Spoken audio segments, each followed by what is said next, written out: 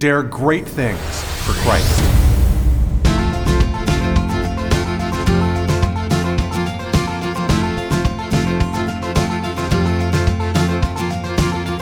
Christ calls us to dare great things. In the marketplace, as well as in the mission field, there has never been a time like the present for the spirit of the Catholic entrepreneur. Now is the time for men and women of great courage and great vision to engage our church and our culture. Now is the time to dare great things. And here is your host as we dare great things, Father Nathan Cromley, the president and founder of the St. John Institute. If anyone were to survey the general American public, two things would stand out. First, we'd all be convinced that things need to be done. Actions need to take place. Decisions need to be enacted. And secondly, most of us would agree that it's really hard to do what we know we need to do. Even if we know what needs to be done, it can be a very difficult task to start what we know we need to do. It was no different for St. Paul, yet he gives us the secret of allowing Christ to help us start doing what we know needs to be done. Hello, everybody, and welcome back to our little class here we're doing on St. Paul. And if you don't remember where we're situated here, we're actually walking through the 1-inch gap. That's something I like to call it, that stands in every single human activity, whether big or small, and decides whether or not you do what you know you need to do to make the impact in the world that you want to make. There's this gap that we just have to cross. It's like between the inside of us and the planning that takes place inside of us, right? And knowing what we have to do and thinking things through and making a plan and then actually doing it. And it's a terrifying place for a lot of people because they realize that once you start to do things and pass from the inside to the outside, well, then failure is actually an option, right? Failure can take place, judgment can take place, financial consequences can happen. I mean, it's one thing to sit there and say, honey, I know we want to move and change, neighborhoods and go to a different house, and another thing to actually do it. Right? Or it's one thing to say, I know that I need to say something to my friend about how they're behaving, and another thing to actually do it.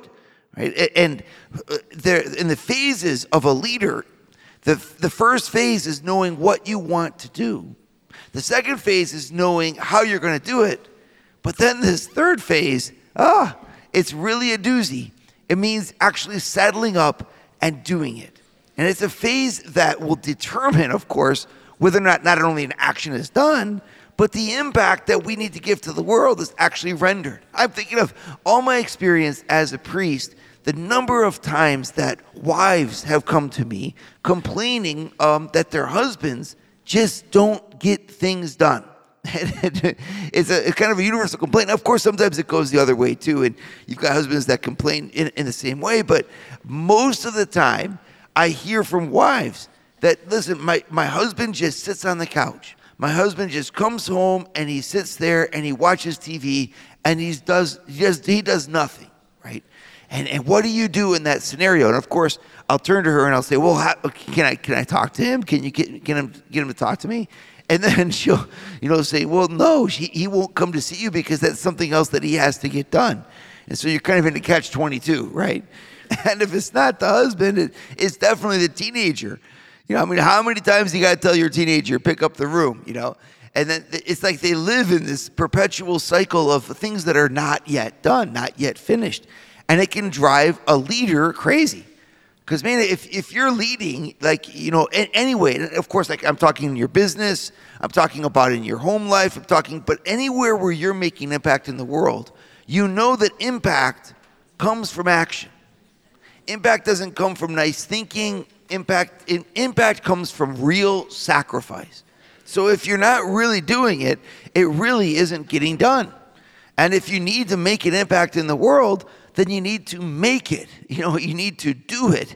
You can't just sit by and wish that it was done.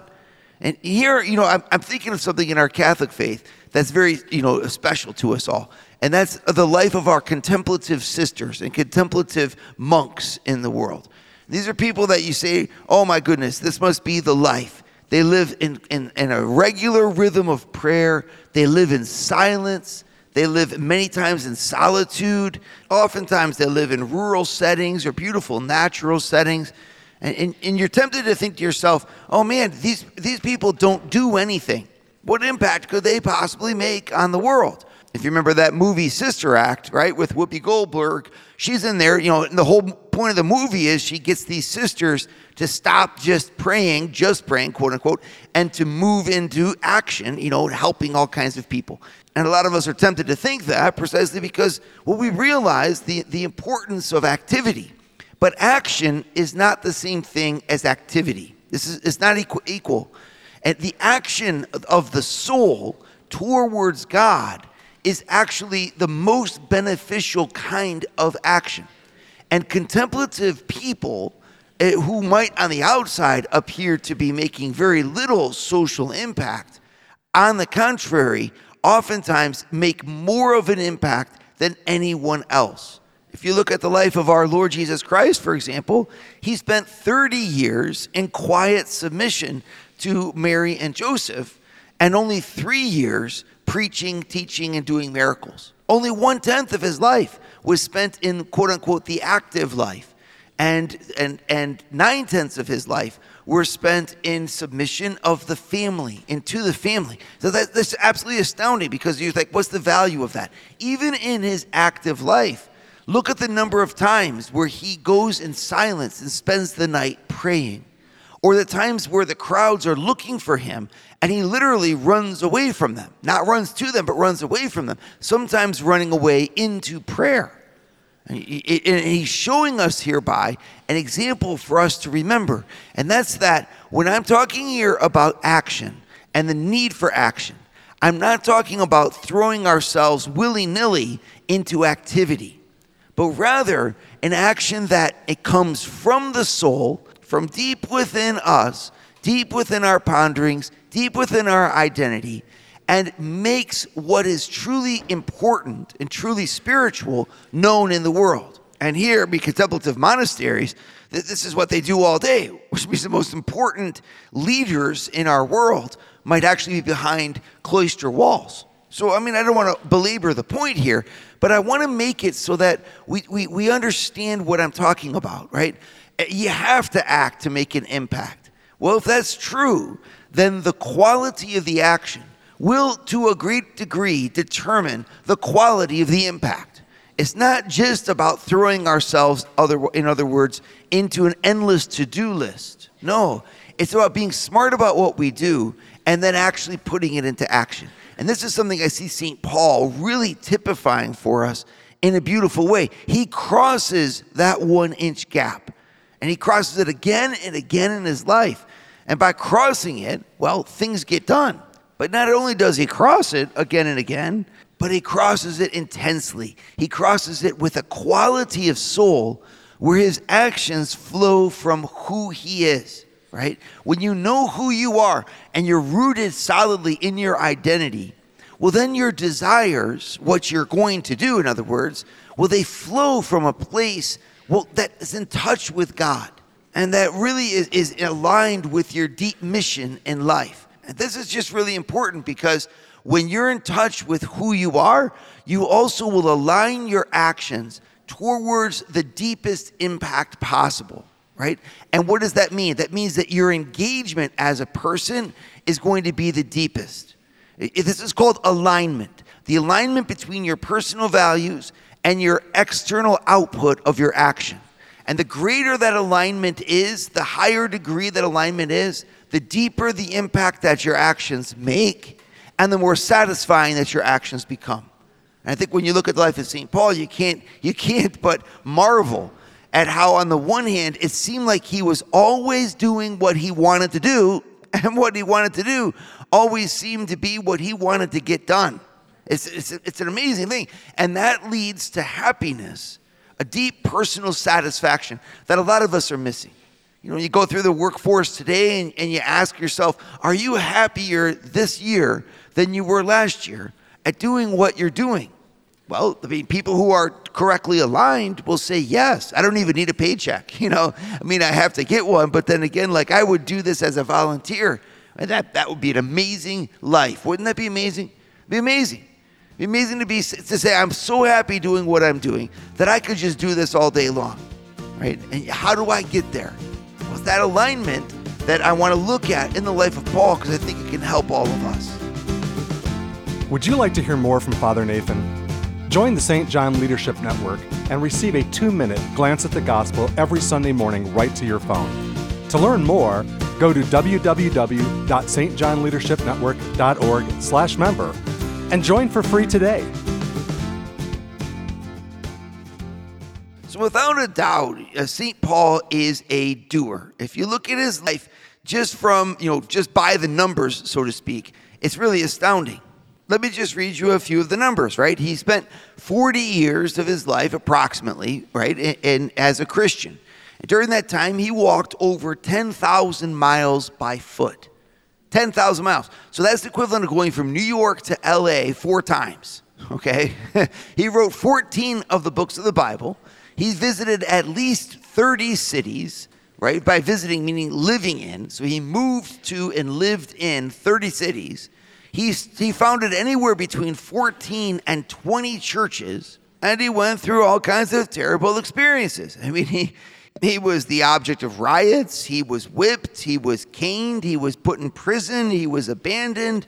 He had to travel by himself over all kinds of terrible terrain. I mean, St. Paul's life, it really is an epic tale of a human being who is in action, who is moving forward because of the great love that he had in his heart for Christ, right? So in all these things, there's a common point, and we call this point of philosophy imperium, I-M-P-E-R-I-U-M. It's a phase of a human action, and it's in every action that we do conscientiously. Everything that you choose to do, you have to have this ability, and it's an ability of the intellect to tell the will, do this, to pass into action. Because if we don't have this, what you'll have is a dreamer. Someone who's always thinking about what should be done, someone who always knows what ought to be done, but doesn't necessarily do it themselves, right? So if you're just a real good, like a couch potato coach, well, you could sit there all day long on the sideline and say what ought to have been done by the players on the field, but you will never actually get out there and do it yourself, right? You find this a lot of times in our world today. People that are just kind of critics about what the good man has done and where he stumbled, right? But they're not in the arena actually doing the deeds, daring greatly. No, to dare things means that you have to be willing to take a risk, right? And the risk is that you might either fail, or you might be judged, or people might not follow you, or it might not work.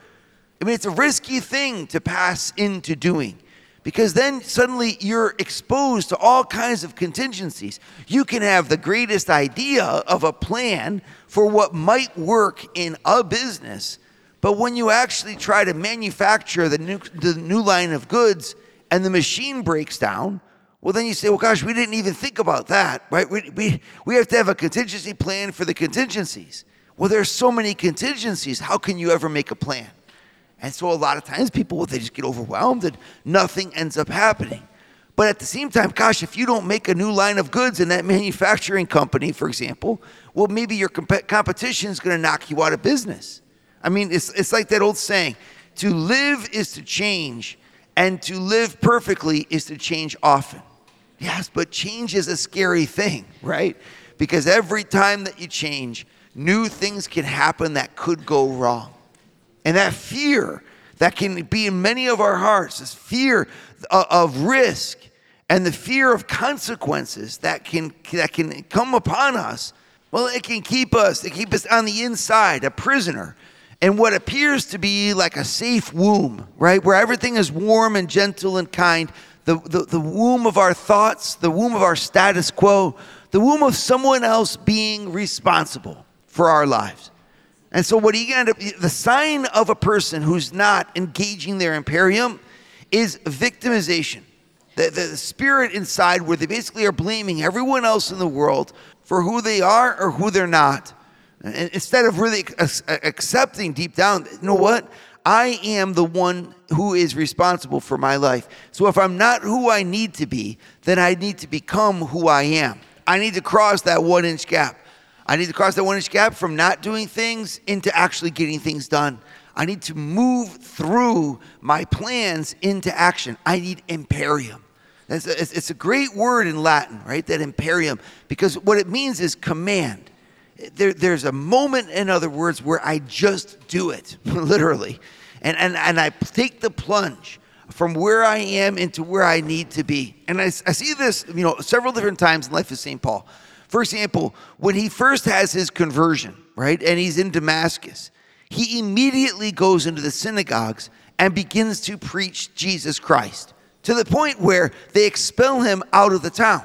So he begins his St. Paul, the great missionary, the great preacher, begins by having his life threatened to the point where he is lowered out of a window in the city wall in a basket. And he takes off across the desert in the middle of the night because the people that he's preaching to want to see him killed.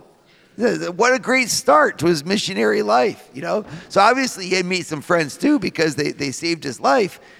But like his preaching immediately is met with death threats.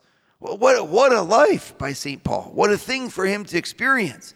And he goes from there and you say, well, gosh, I guess he learned his lesson. He better not preach again. No, he goes to Jerusalem, gets accepted by the apostles there, and he begins to speak to the Jews from Greece. The same people who had stoned St. Stephen back in Acts chapter 7. The very same ones. I mean, he goes right back at it again. To the point where then the apostles, the only thing that they have to do to save his life again, basically, that you can infer that, is to send him by boat back to Tarsus, where he came from. Like literally, his first 2 stops as an apostle end with, his life being threatened. And yet he goes back at it, So now he's up in Tarsus. He has to wait there for St. Barnabas to catch him and bring him down to the Christians who are in Antioch. And the Christians in Antioch lay hands on him and Barnabas, and they send them out on their first missionary journey. And Paul puts his hand to the plow and goes, right? So there's a quality that's constant in his life. You could think of all of the cities, some 30 cities that he lived in. I mean, you got to pick up and go. You have to move. Sometimes he walked 500 miles at a time, crossing all of Turkey, for example, crossing mountains, crossing rivers with no bridges, swimming across rivers. You can imagine St. Paul doing that. It just kind of like makes you chuckle. You're like, this guy is just a beast. Yeah. And then when he speaks, he speaks to the wealthy, he speaks to the poor, he speaks to the literate, he speaks to the illiterate. At one point, you even have our hero, St. Paul, standing in front of the philosophers and the leaders of the greatest city of his day, Athens, Greece, and preaching to them about Jesus Christ. It's incredible. You got to put him in prison to stop him. And even when he's in prison, he continues to act. For example, they bring him out for a testimony in front of the king of Israel at one point. And the king of Israel says, I too would wish to become a Christian after listening to this man, right? Because St. Paul preaches the gospel to the king of Israel as soon as they give him the chance. The one thing you just can't say about St. Paul is that he stayed in the inside and he didn't pass to the outside. No. This was a man of action. And yet it wasn't just any kind of action. And that's what I want to look at with you. What's the secret to meaningful action? How do we do what needs to be done in a way that God wants us to do it? Well, to do that, we have to bridge the inside of our identity effectively with the outside of the true needs. And this is where I want to look at you, because if we can find that recipe, if we can find, number one, who we really are in the vision of God and how God sees us, and get in touch with our true identity as God made us to be, and we can pass that then on the outside and bring that effectively to the world, we'll be able to identify the greatest needs that we, with our gifts, are able to fill on behalf of God and lift the world up in the most meaningful of ways. You have identity on the inside and meaning on the outside. And if I can link those two, bridge those two, align those two, well, I'm going to be satisfied as a human person. And God's going to be glorified by my life. This is really the secret. And St. Paul shows us this. And I want to look into his life to show you just how that's done. Would you like to start your Thursday mornings with a scriptural leadership lesson?